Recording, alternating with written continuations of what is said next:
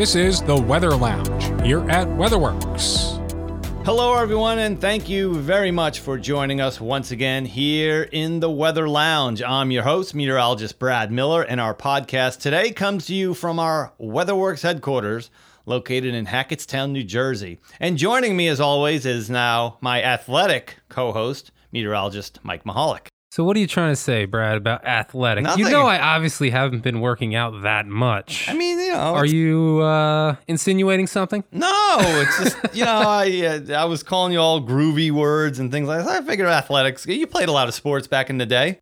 Oh, yeah, high school superstar, I guess. Yeah, you peaked in high school just like me, huh? Yeah, yeah. Did you ever see that thing on Facebook or whatever? It's like people who peaked in high school. Yeah. It's like funny memes and things like that. Speaking of people who peaked in high school, let's welcome in meteorologist Mike Priante to the program too. All right, I'm about to leave this podcast. Mike, have you graduated from high school yet? You know, Brad, I can kidding. make you silent this entire only podcast. kidding. I have the audio capabilities here. Mike has graduated from college. Turn off his channel. I can. I have the buttons right here. I can do it right now, No. Brad. Are you sure? No. All right. All right. No, apologize, and then we'll go through. No, I can't do that. All right, fine. Whatever. Go ahead, Mike. Let's introduce this topic. Yeah. here. Hey, so, we did this once before on the podcast. We talked about weather terms you should know and things of that nature. And there's so many weather terms out there that people want to know about. I think it's time to kind of revisit that subject. And this time, I think we're going to skew more towards the winter. Ooh, that's true, too. You know, there's a lot of weather terms out there. I mean, this may not be the final weather terms podcast. We could do a part 3. We could have like 5 parts. I mean, if you Yeah, take a that's look true. at the American Meteorological Society's glossary, there's like that's a true. ton of definitions we could totally go through, although a lot of them are probably a little bit too boring to talk that's about. true. And plus, we're audio. We don't have any visual here, so it's kind of, we got to pick and choose what we can kind of explain. Yeah, but we don't want to go through the AMS glossary because we want our visitors to, listen and come back.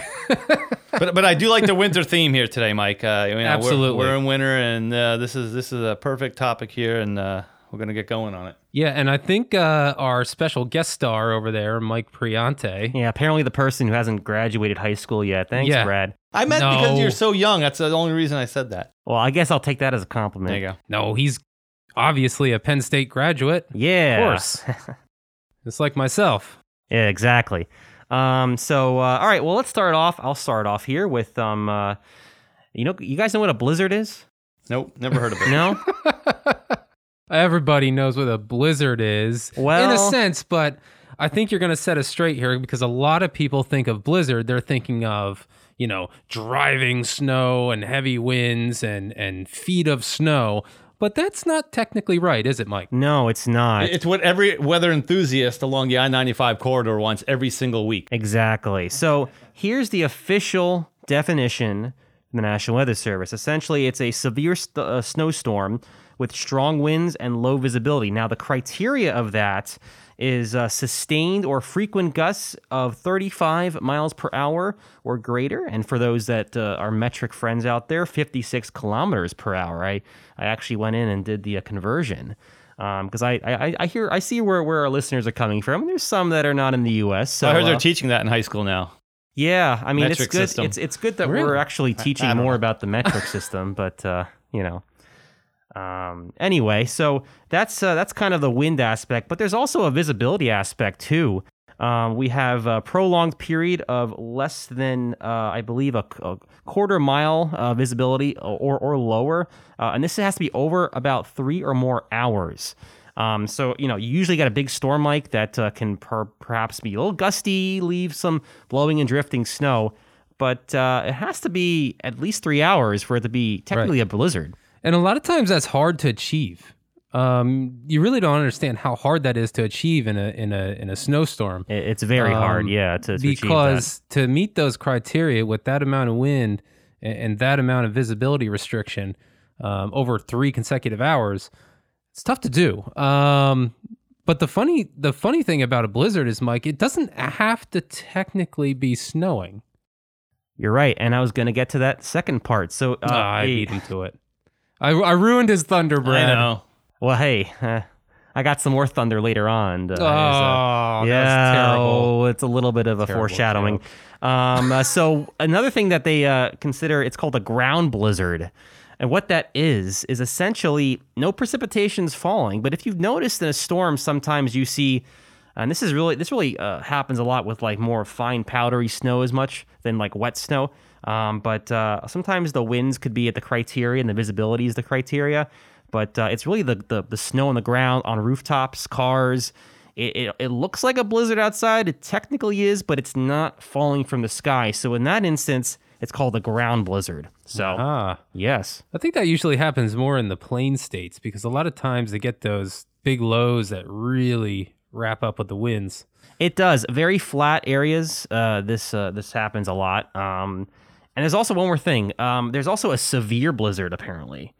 It's kind of like, I guess if you were to compare it to like a hurricane, major hurricane, it's like the next tier of blizzard. Severe blizzard is when you have near zero visibility and when your winds are over 45 miles per hour, sustained or frequent gusts. So if it's a really bad blizzard out there, and you barely can see in front of your face, that's a severe blizzard.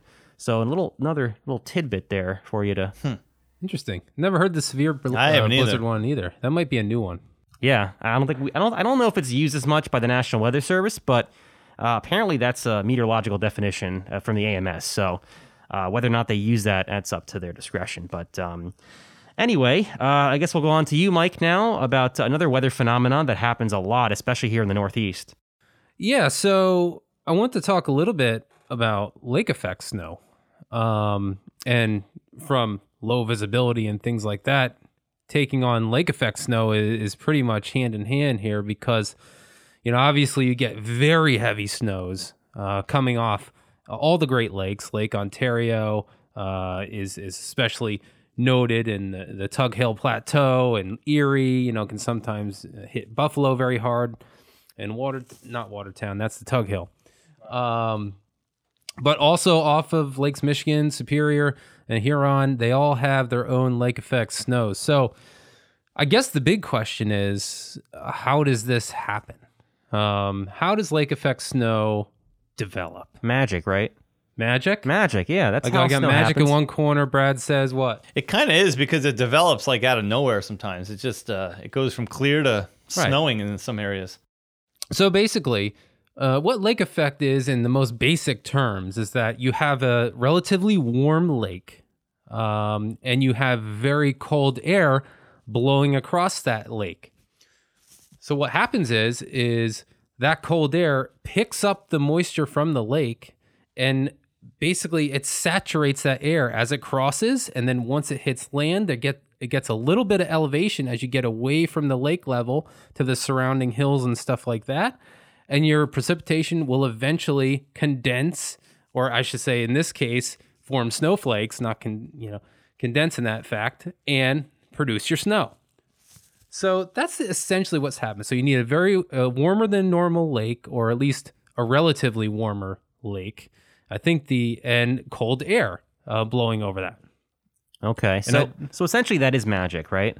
Essentially magic. Just scientific magic. Scientific magic. It's like nature's snowmaking system, basically. There we go. The thing is, they set up in kind of rows too.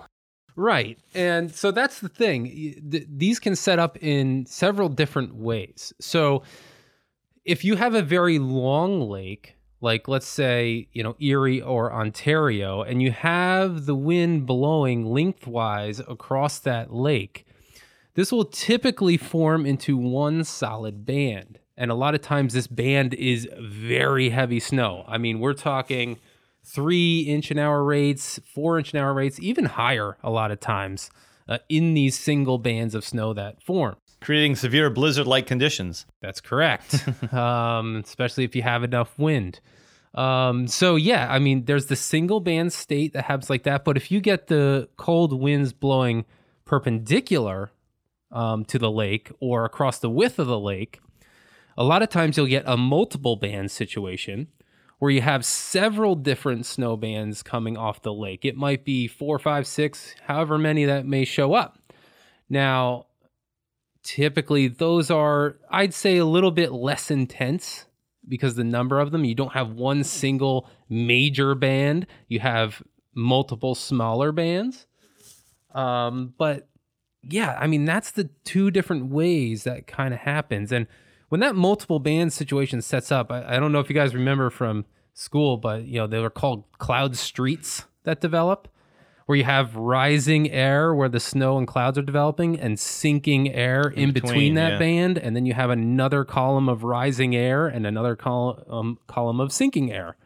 So that's why you have those streets, because there's different columns of rising and sinking air happening. Okay. Well, there you go. So, yeah, I mean, lake effect's a big one, but it doesn't always happen on lakes, right? I was just going to say, ocean. Yeah, it can happen off the ocean too. Wow. Now, if I had our listeners in here, I'd ask them, what do you think what type of band would come off the ocean? But this isn't a class, so I can't really ask them.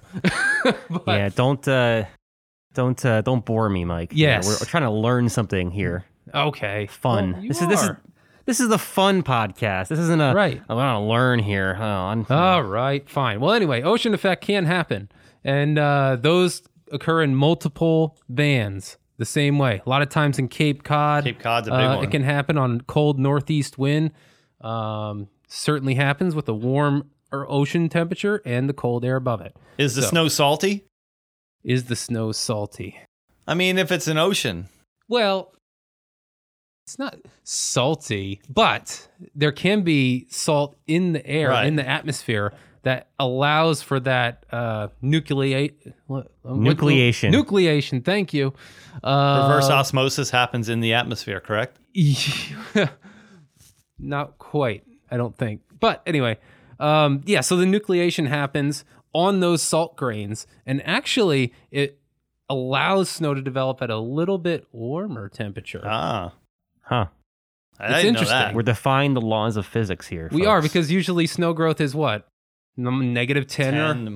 Negative 10 to... No, minus 12 to minus 19, 18. I think you could get it at negative 10 too. Yeah. So this is in Celsius, by the way, not Fahrenheit. But a lot of times with a ocean effect type of situation, you might get it happening at minus 8.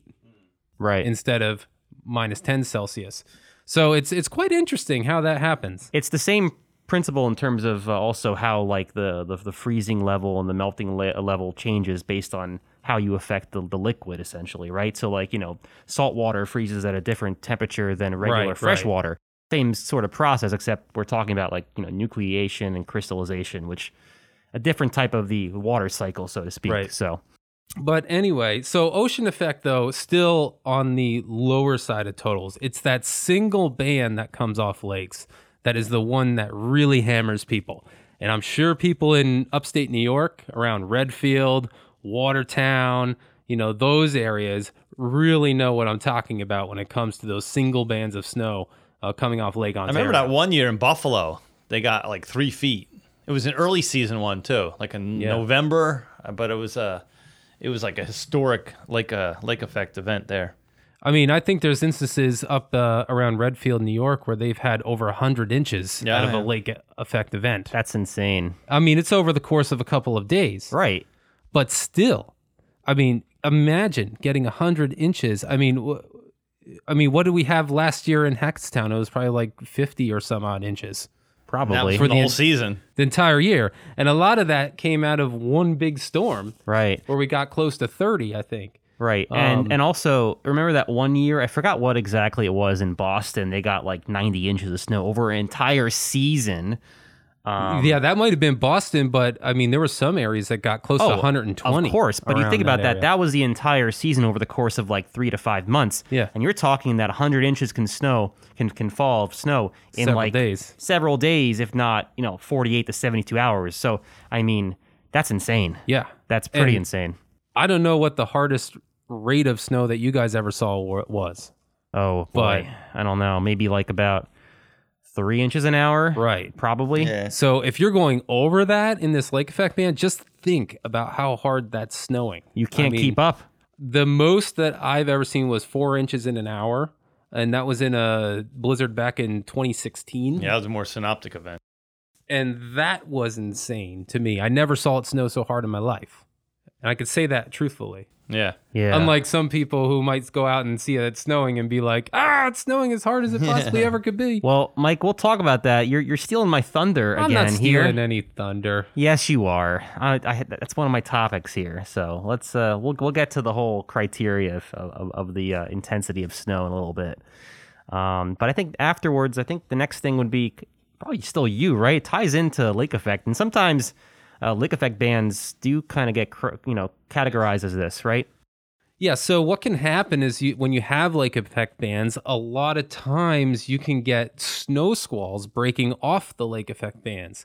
Now, these are typically a real problem if they start crossing major highways, especially in areas of the Northeast. Like one that comes to mind is I-80, where you can get one of these snow squalls, and it's basically like a wintertime thunderstorm is basically what it is. And that visibility will drop quickly to a quarter mile or less in a snow squall, covering roads, reducing visibility, and that's how accidents happen very easily on interstates when these snow squalls develop.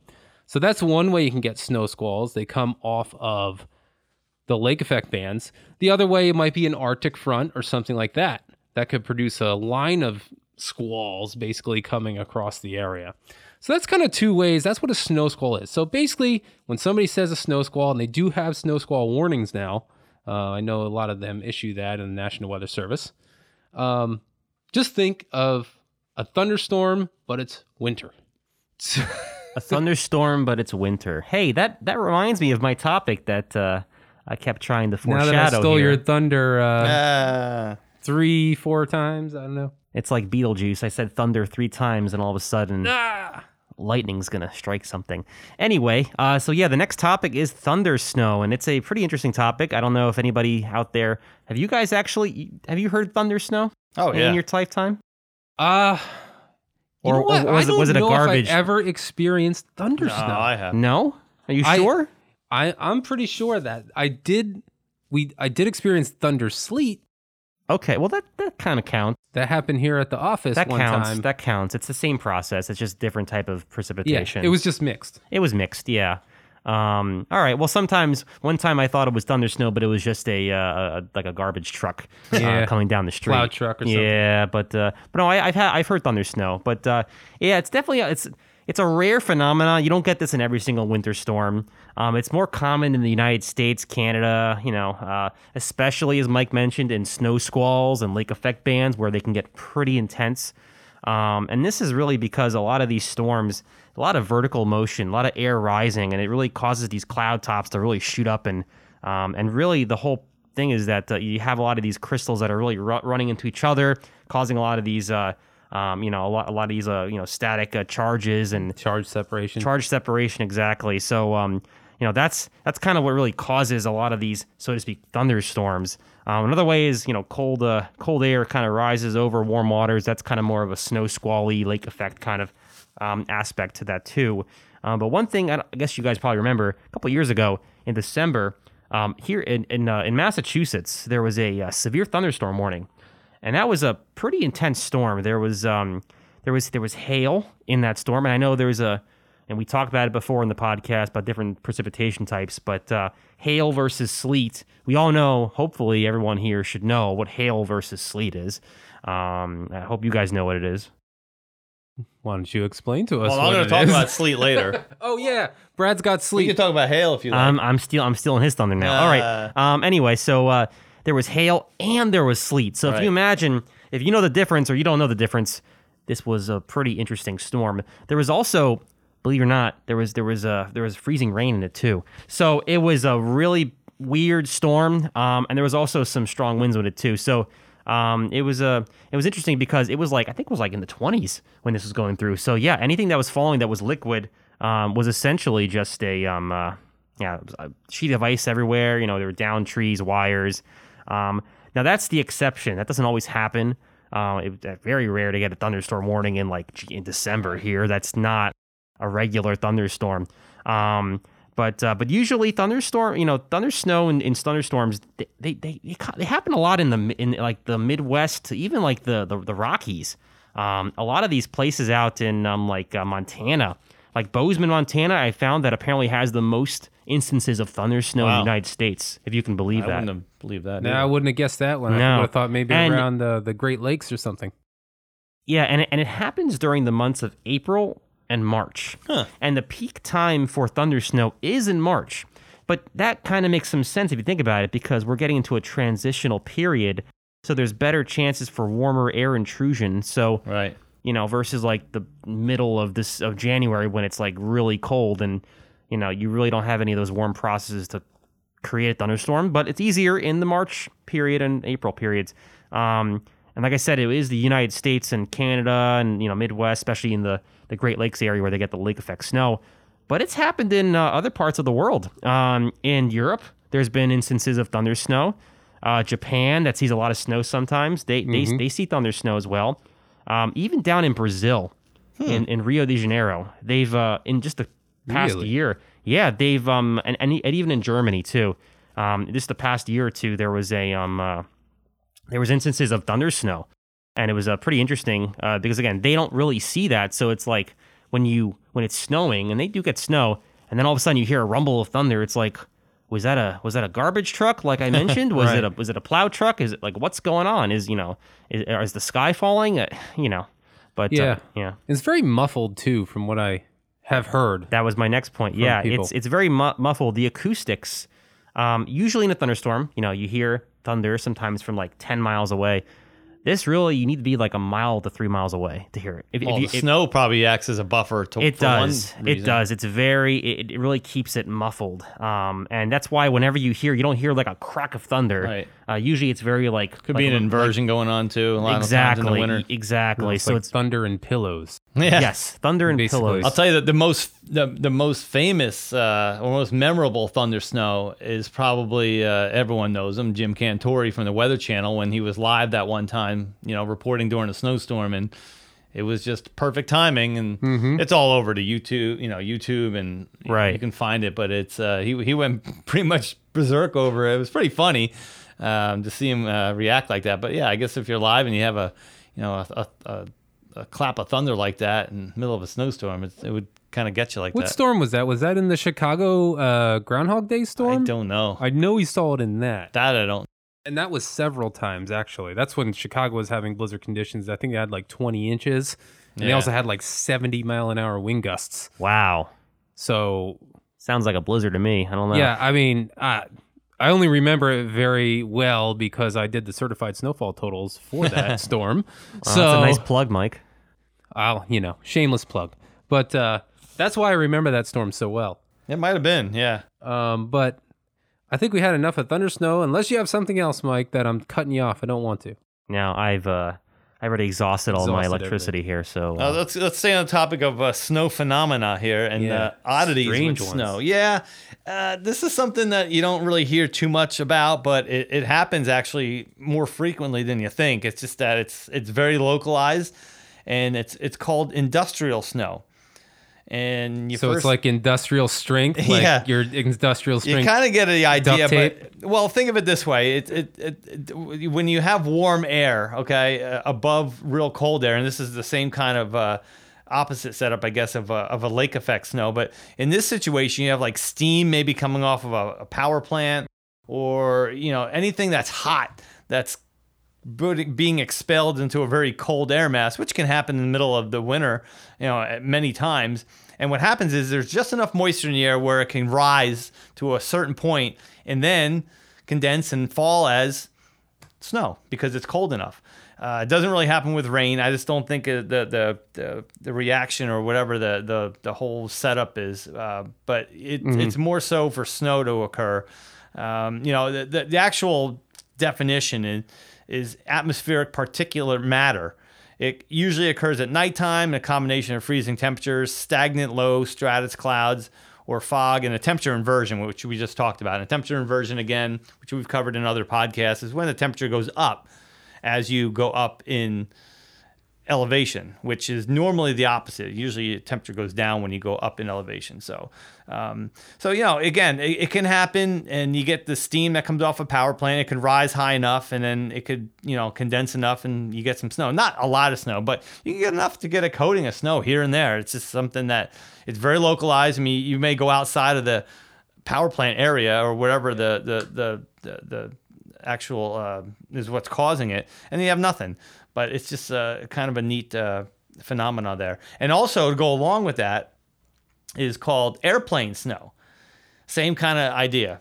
And Airplane snow. What's that? This has occurred a lot more than you think too. It's actually the Chemtrails. hot air. Oh yeah, totally it's chemtrails. it's the hot air when a plane is either taking off or landing.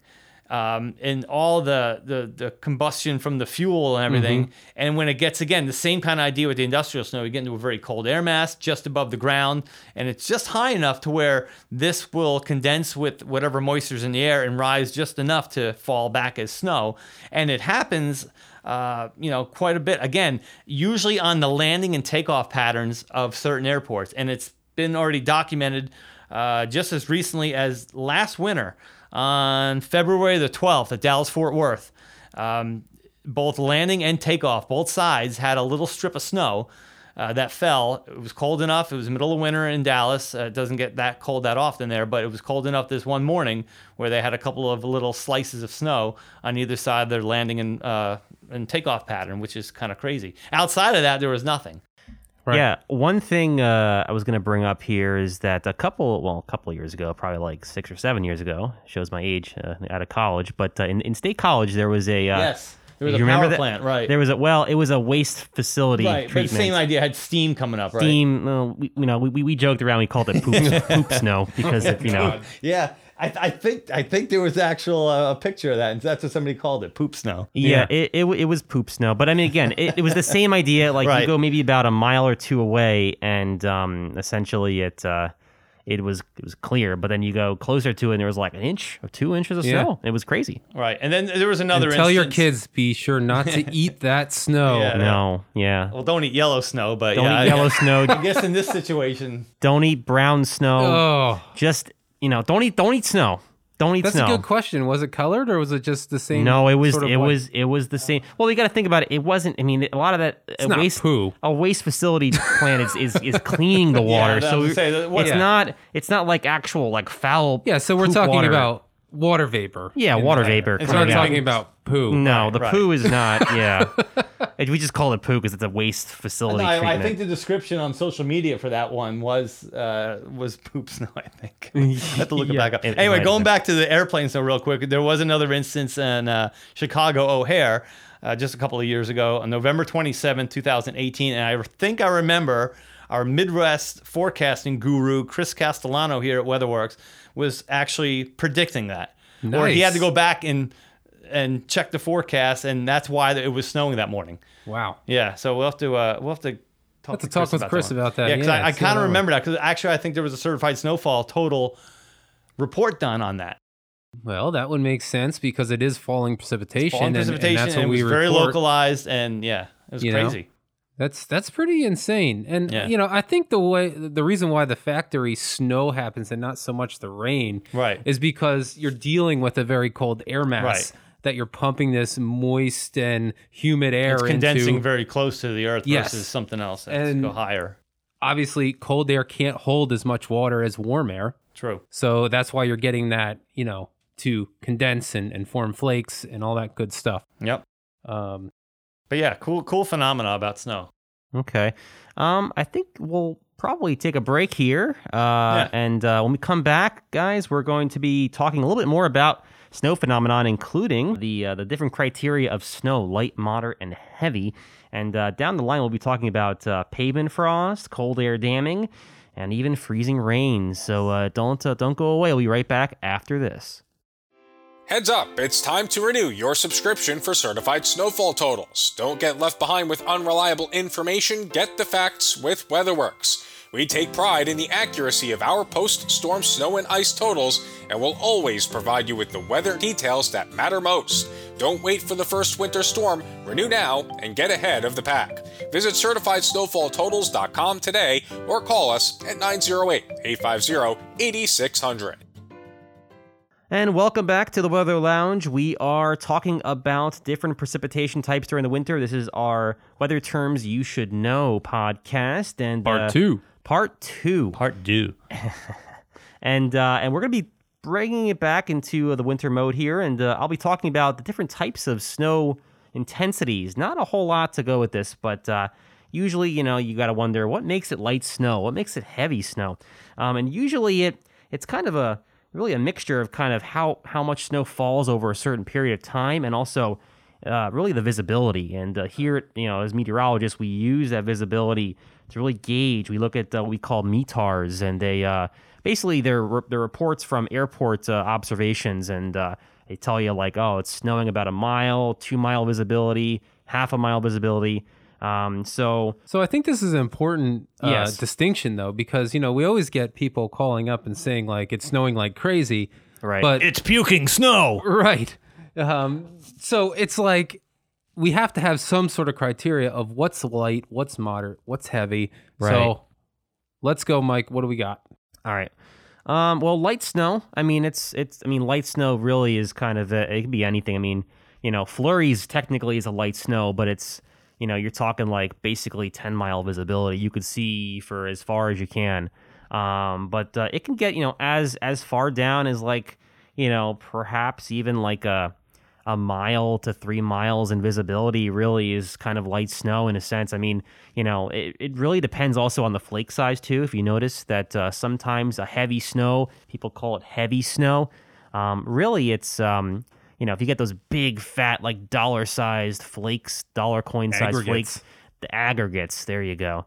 That's a better word. They're all clumping aggregates. together. Yeah, they're clumped together. A lot of those, the big, the flakes that are really good for making snowmen. The wet Snow snow. Snow people, women, men, of course, everybody. All right. Anyway, but yeah, that wet snow that's good for making anything out in the snow. But you have to really think about the actual flake size too when you're talking about that. But yeah, anything between like 1 to even 5 miles is like a more like a kind of like a lighter snow. Now you're getting into the moderate side, and that could get closer to like a mile or less. But definitely above a half mile, I would call it more like moderate snow. That's kind of my definitions that I pulled from the internet. I mean, again, it depends because we've all seen these reports coming out like it's a half mile snow. But if you look at it, it's also affected by the wind too. If you have a very windy day and you have snow, sometimes it could report the visibility is lower because the flakes are falling so fast. Or, with the wind, it almost appears like it's Like a snow squall sometimes when that visibility drops fast. essentially. Yeah. Yes. Well, I think too, what affects the visibility a lot of times is your fog, your freezing fog, and things like that. Because a lot of times snow will fall with freezing fog also, so that might artificially enhance or decrease your visibility. Right. So just something to kind of keep in mind, at least what our meteorologists keep in mind when we're looking at observations. Exactly. And then of course heavy snow, well, it's very subjective in the world today because again, you could see a heavy snow and it's like really big flakes, but it could be falling so slowly and it could be like 3 mile visibility, and that's not really heavy snow. But heavy snow usually like a less than a half mile, usually quarter mile, half mile is usually the indication of heavy snow. But again, as Mike mentioned, really depends on sort of what the wind speeds are, if there's any fog in the mix as well. So it sounds easy on paper. Oh, it's light snow, it's moderate snow, but there's more that goes into it, and that's why it makes it a little more difficult. Right, so we're going to get a little argument here. Oh boy. Because I feel that moderate snow is three quarters of a mile is still moderate snow. Uh-huh. And I think even half mile is a moderate snow. And then it has to get to a quarter mile before you get to heavy snow. Technically, yes. Aha. You see? Technically, yes. I think less than a mile should be heavy snow. Yeah, and again, but see, that's the thing though, because that's technically the definition. But as we mentioned, wind, fog play a huge role in what changes visibility. Right? Is that visibility changing because of the snow itself, or is it because of, like Mike said, Right. Come on. Yeah. It's by the book, guys. No, By the book, we Mike. can't go by the book. We're off the book. We're It'd be loose better if my name- cannon meteorologists. If Come I, on. if my name was Brad, then I'd say buy the book Brad. That would make a lot more sense. Yeah. But Yeah. unfortunately, my name's Mike. Me too. So this is going to make it interesting. One last thing before we jump over to, I believe our next topic is freezing rain. But before we jump into that, Brad, one more thing. So there's also another criteria. 4 inches or more of snow in 12 hours or less is considered, a heavy snow event, or 6 inches in 24 hours or less. That's another definition there. So the amount of snow that falls in a storm or in a small amount of time. So if you get like 12 inches of snow in like 5 hours, that's ridiculous. That's the rate of snow should be heavy, and it's probably a quarter mile or less for a good portion of the time. So, but that's about it. So let's move over now to Brad's Yeah, I topic think here. it's a lot of times it's like an inch an hour. I would say, would be heavier snow. All right, so let's go back to where we were talking about hail earlier today in the podcast, and then we're going to go on to sleet and freezing rain. Just remember, hail comes from a thunderstorm.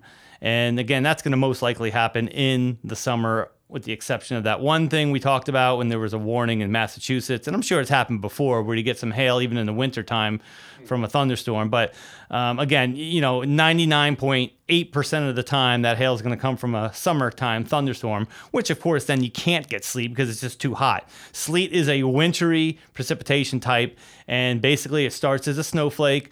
It starts moving down through the cloud, and then there's a warm layer to where the snowflake melts and becomes liquid. However, it goes back into a cold part of the atmosphere where it's below freezing, and then it really kind of just turns into a soft piece of ice, I guess. Yeah, is an easy way to call it. A little ball of ice. It almost looks like a BB or something And like that's that. why there's confusion between hail and sleet, right? It may not bounce as much as hail does. You know when you're getting hail. Yeah, I mean they're both pieces of ice that Right. come. They're just different processes Right. that produce the sleet and the hail. Like in the thunderstorm hail process, you're having raindrops that get lofted high up into the cloud. They freeze. Get different layers of ice, right. Yep, they come down on the downdraft. They hit the updraft. They go back up again, and it keeps rhyming more ice. Until they're heavy enough to fall. Yeah, over and over until it overcomes that updraft and it falls to the ground. Usually hail is much bigger. We're talking like, dime size or Right. larger or something to that effect. And the sleet's kind of, I guess we can call it almost like soft hail if you want an easy description for folks out there. I mean, it's Yeah, I mean, it doesn't hurt as much as hail, but it'll still pelt you a little bit. yeah, I mean, it will. I mean, especially if you have some a nor'easter and you have those Right. gusty winds, sleet's hitting you in the face. It doesn't feel great. It's like getting sandblasted. And it's tough to remove sleet. Oh, We've Let's not talked talk about about this that. before. We've talked about this before. It's very dense. And usually when you shovel, you're shoveling snow, it's one thing, but when you get some sleet mixed in there because it's like twice or 3 times as heavy. And those little balls of ice, if you will, they will pile up. And they're hard to melt too. They won't just kind of sit there and what's the joke we use around here at WeatherWorks? You can salt all you want with sleet because it kind of just sits there and laughs at the sleet ball. yeah, it kind of looks at it and says, I see you, salt. Yeah. I'm just a sleet ice ball. I'm sorry. I I'm need a not lot gonna more melt. of that to get rid of me. Yeah, I mean, and yeah, you're right. It's a lot more dense. So it's basically a 3-to-1 ratio. When you talk about snow ratios, are usually 10-to-1. So an inch of water gets you 10 inches of snow, but it's 3-to-1 Right. for sleet. So that just shows you how much more dense. And we've talked to a lot of our clients too when they say, I'd rather have a foot of snow, of powdery snow versus 4 inches of sleet and snow mixed. 100%. I mean, It's just so much easier to remove. Yeah, it's easier to push. It doesn't, fall off the sides of your plow constantly like sleet does. And it's easier to kind of drive through too, because sleet's like, if you get enough of it, it's like driving on ball bearings. I was gonna say, yeah. I thought my 4-wheel drive wasn't working one time when we had a big sleet storm, because I was just like, maybe the truck guys out there would be like, what kind of truck are you driving? You driving a Ford or a Chevy? They all have their opinions, And then, moving on to freezing rain, that's again, we've gone over this kind of stuff before on the podcast, but it's basically, again, snow is falling well above us and well into the clouds, but there's a good area of warm air that's riding, I guess, along the middle and even the lower parts of the atmosphere where it's above freezing. So the snowflake comes down the cloud and it melts and becomes liquid. And then it stays liquid. It doesn't have that chance to get over to sleet. It falls as liquid onto the surface of the earth, which is trees or cars, mailboxes. However, at the surface here, it may be 30 degrees, 29 degrees, 28 degrees. So it basically just freezes on contact. So again, you'll be driving down the road and you'll see it's just falling rain, liquid. Oh, it's raining outside, but yet there's ice accumulating on just about every possible object and surface, around you. So that's the worst, of course, with any kind of wintry precipitation. Yes. I mean, very dangerous. Also, it's a hazardous type of precipitation when we're talking about power outages and things like that, because you're getting all that ice rhyming on power lines and putting all that weight on the power lines. Eventually, they're going to give up and snap, or a tree branch is going to give up and snap onto the power line and cause your issues for sure. Right. So again, rain. It's just raining down liquid, and temperatures though are below freezing at the surface. Sometimes you can get freezing rain at like 20 degrees. I mean, it's been known to happen. I mean, it's just that much warm air aloft and above you. That's making that snowflake turn into liquid rain, but it's so cold at the surface that it's just causing a mess. And this kind of goes hand in hand with my last weather term today is. It's cold air damming. And basically what happens is... So what are you doing? Cursing the cold air? Is that what you're doing? Well, damn you, cold air. We have cold air damming. We are cursing it. No, the Simpsons thing with old man yelling. Oh yeah, old man yells at cloud. Old man yells at cloud. Yeah, but, that's it. It is something that happens a lot here in the Northeast because of the Appalachian Mountains. And the normal setup is a large area of high pressure over New England. And what that does is it kind of keeps the wind northeast, and it piles up the cold air and dense cold air at the surface and right up against the eastern side of the Appalachian Mountains. And it's also called a wedge. And what happens then is maybe we get a system that comes up out of the southwest, and it's going to spread precipitation across the area. And then that is what may lead to some snow first, and then it goes over to sleet, and then it goes over to freezing rain. And again, this is all because of this cold air damming, and it's hard to get rid of east of the Appalachians. I mean, a lot of times, like right along the coast, it'll start to warm up enough to where it'll go over to all rain, the precipitation. However, you get deep into, parts of Pennsylvania, upstate New York, and really west of I-95, then that cold air damming, it's tough to scour out, and it'll cause a problem with a lot of winter weather. Really any time from like November through March, it can happen around here. Yeah, and this typically happens in your valleys, like you were talking about. I mean, that cold air is near the surface. The warm air is riding over top of that cold air locked into the valley. So it just rains, and freezing rains into that creates your ice storms. And some places that come to mind are like the Lehigh Valley. Right. In Pennsylvania, but also, thinking about northern New Jersey, I'm thinking about Connecticut River Valley. Connecticut, that's for sure. Hartford and Bradley are tough to really get warm in the winter. The Hartford area really locks in with cold air damming with a north wind. Same thing across northern portions of Massachusetts and southern portions of New Hampshire in the Merrimack Valley. Get stuck a lot of times. Especially when you have a storm, kind of one riding up the Appalachians and a secondary low developing on the coast. And then you still have that area of high pressure over New England that's keeping the cold air in place. And it'll just lock it in with that north wind. And models do not do a very good job. So for all of the people out there who are model watchers and things like that, that's all fine and dandy, but you got to understand your climatology of the region too, because I know that if I have that situation, those models are going to warm it up way too fast. The strength of the cold air damming is always underdone on every model. I don't care what model you're looking at, whether it's the NAM, the HER, all the short-term models. They do not do a good job with cold air damming. Yeah, 100%. So cold air damming. Now that we cursed the cold air, it's time to talk a little bit about our frost. last weather term. Yes. Frost is fun. Frost is a good time, right? Frosty the Snowman is a fun character. So are we talking about Frosty here? Come on, Mike. We're not talking about It was one of my favorite childhood holiday Frosty the cartoons. Snowman? Don't you say Yeah. things That's about your my favorite, my I man, said one of Mr. them, one of them. Frosty. I gotta think about that. It's probably very close between like Rudolph and Charlie Brown I Christmas. think we got another podcast topic here. Or Yeah. are we talking about Yo, a this- Frosty from Wendy's? No. Okay. I'm not talking about Wendy's. All right. I Frosties. think I'm done talking here. People so. dipping fries in those. I just don't understand that. It's actually still. good. I don't know about that. But anyway, but I think that's a good podcast topic. We could talk about holiday winter related movies, maybe. I'm going to write that down. Might be a good one. What's Die your Hard is favorites? going to be one of those, right?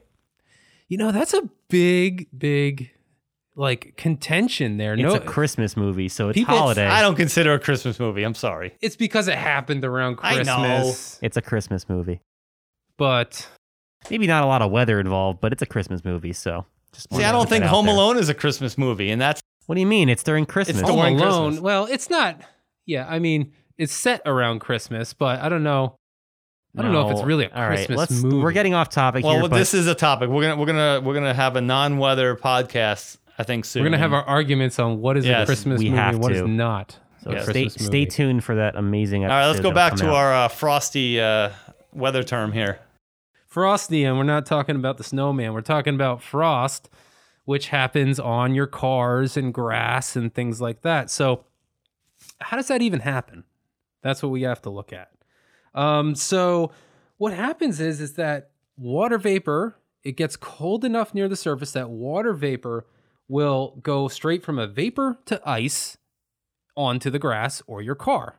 It's called deposition is the process that happens here. And basically that moist air, it cools enough to get to the frost point when it starts to develop that ice that you have to scrape off your car every morning if you're not in a garage, which is incredibly annoying. And I'm very happy I now have a 2-car garage at my house because I don't have to do that anymore.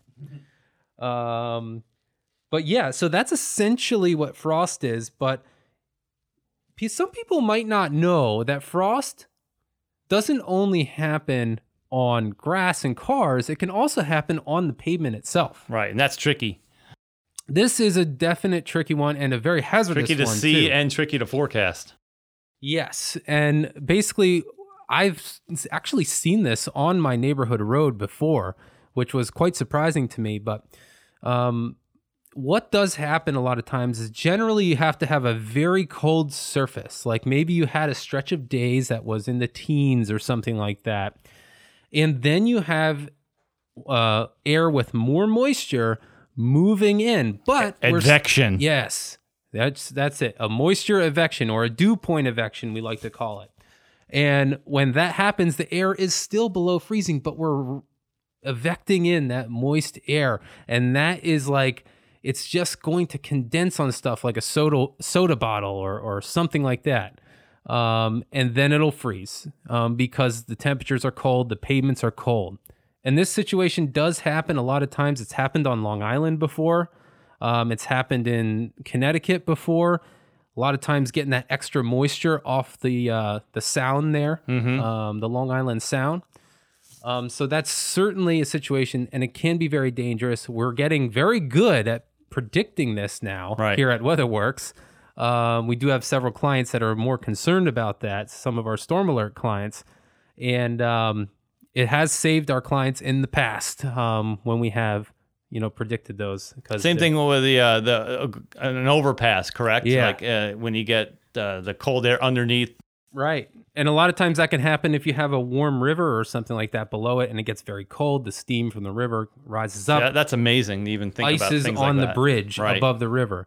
It's not a lot of ice. It's just enough to glaze it over. You It's barely see it, so but thin. it's... Yeah, very, very thin. But usually all it takes is a pre-treatment of de-icer.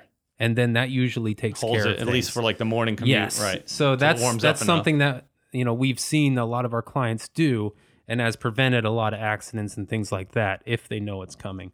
But one other frost piece I should talk about is something called hoarfrost. Oh, yeah. Now hold on a second. No, I promise you, we're not talking dirty here. This is not an R-rated show. Yes, hoarfrost. Before we get reported here, Mike, please spell that. Hoar. Hoarfrost. It's a thing Look it up. I promise you it's a real thing, and I'm not making it up. We're not talking dirty in any way. But what hoarfrost is, I'm sorry, I just can't get over the name of this. How they named it, this is just beyond me. But anyway, so a hoarfrost is basically a very thick frost that's very feathery that forms on things. And this will be, if you look it up on your computer, it'll be like, an inch thick on fences and mailboxes and things like that. Sometimes it even accumulates on the road enough to provide a coating of frost, and it becomes very slippery for sure. But it certainly is a thing, and it's pretty to look at, but can be very hazardous too because there's so much of it that does form. So quite an interesting thing there with the frost.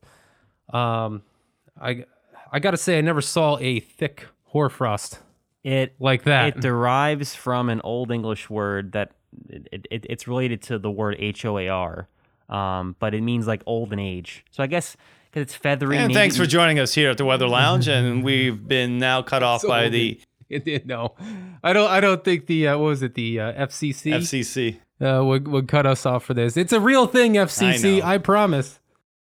But yeah, where's it most common? I believe mostly out in the plain states from what I've seen, but I've seen a lot of it too even happen as far east as Tennessee, because it has coated roadways and cause some issues with some of our analysis and things of that nature. But I think Mike is absolutely right. It's an Old English term that means old. So I don't know why they applied old to it. Maybe because it's just white and feathery. They think of white hair, maybe. Or something. Maybe. I don't know. That could be it. Yeah. Well, I'm looking at the time here, and we've definitely talked a lot, and I don't see anything else. Who looks at the time? Right? Who has time anymore? Right? But hey, guys, great episode. We talked a lot about the different types of precipitation. Like we said, there's a whole bunch of topics that we can talk about in terms of definitions, and I'm sure we'll have a part 3 and maybe a part 4. I mean, we could have as many parts as we want. We'll just have to find interesting topics that won't bore. If you have any topics you'd like us to talk about, of course, let us know. And and if you want to give us any information, you can always shoot us an email at weatherlounge@weatherworksinc.com. And thanks for listening, guys. Of course, if you like this podcast, give it a like, a review on any podcasting app you listen to. We really appreciate it, and it definitely helps out the podcast as well. And for all of us here at the Weather Lounge, I'm Michael Prianti, and we will see you here in about 2 weeks with a new episode.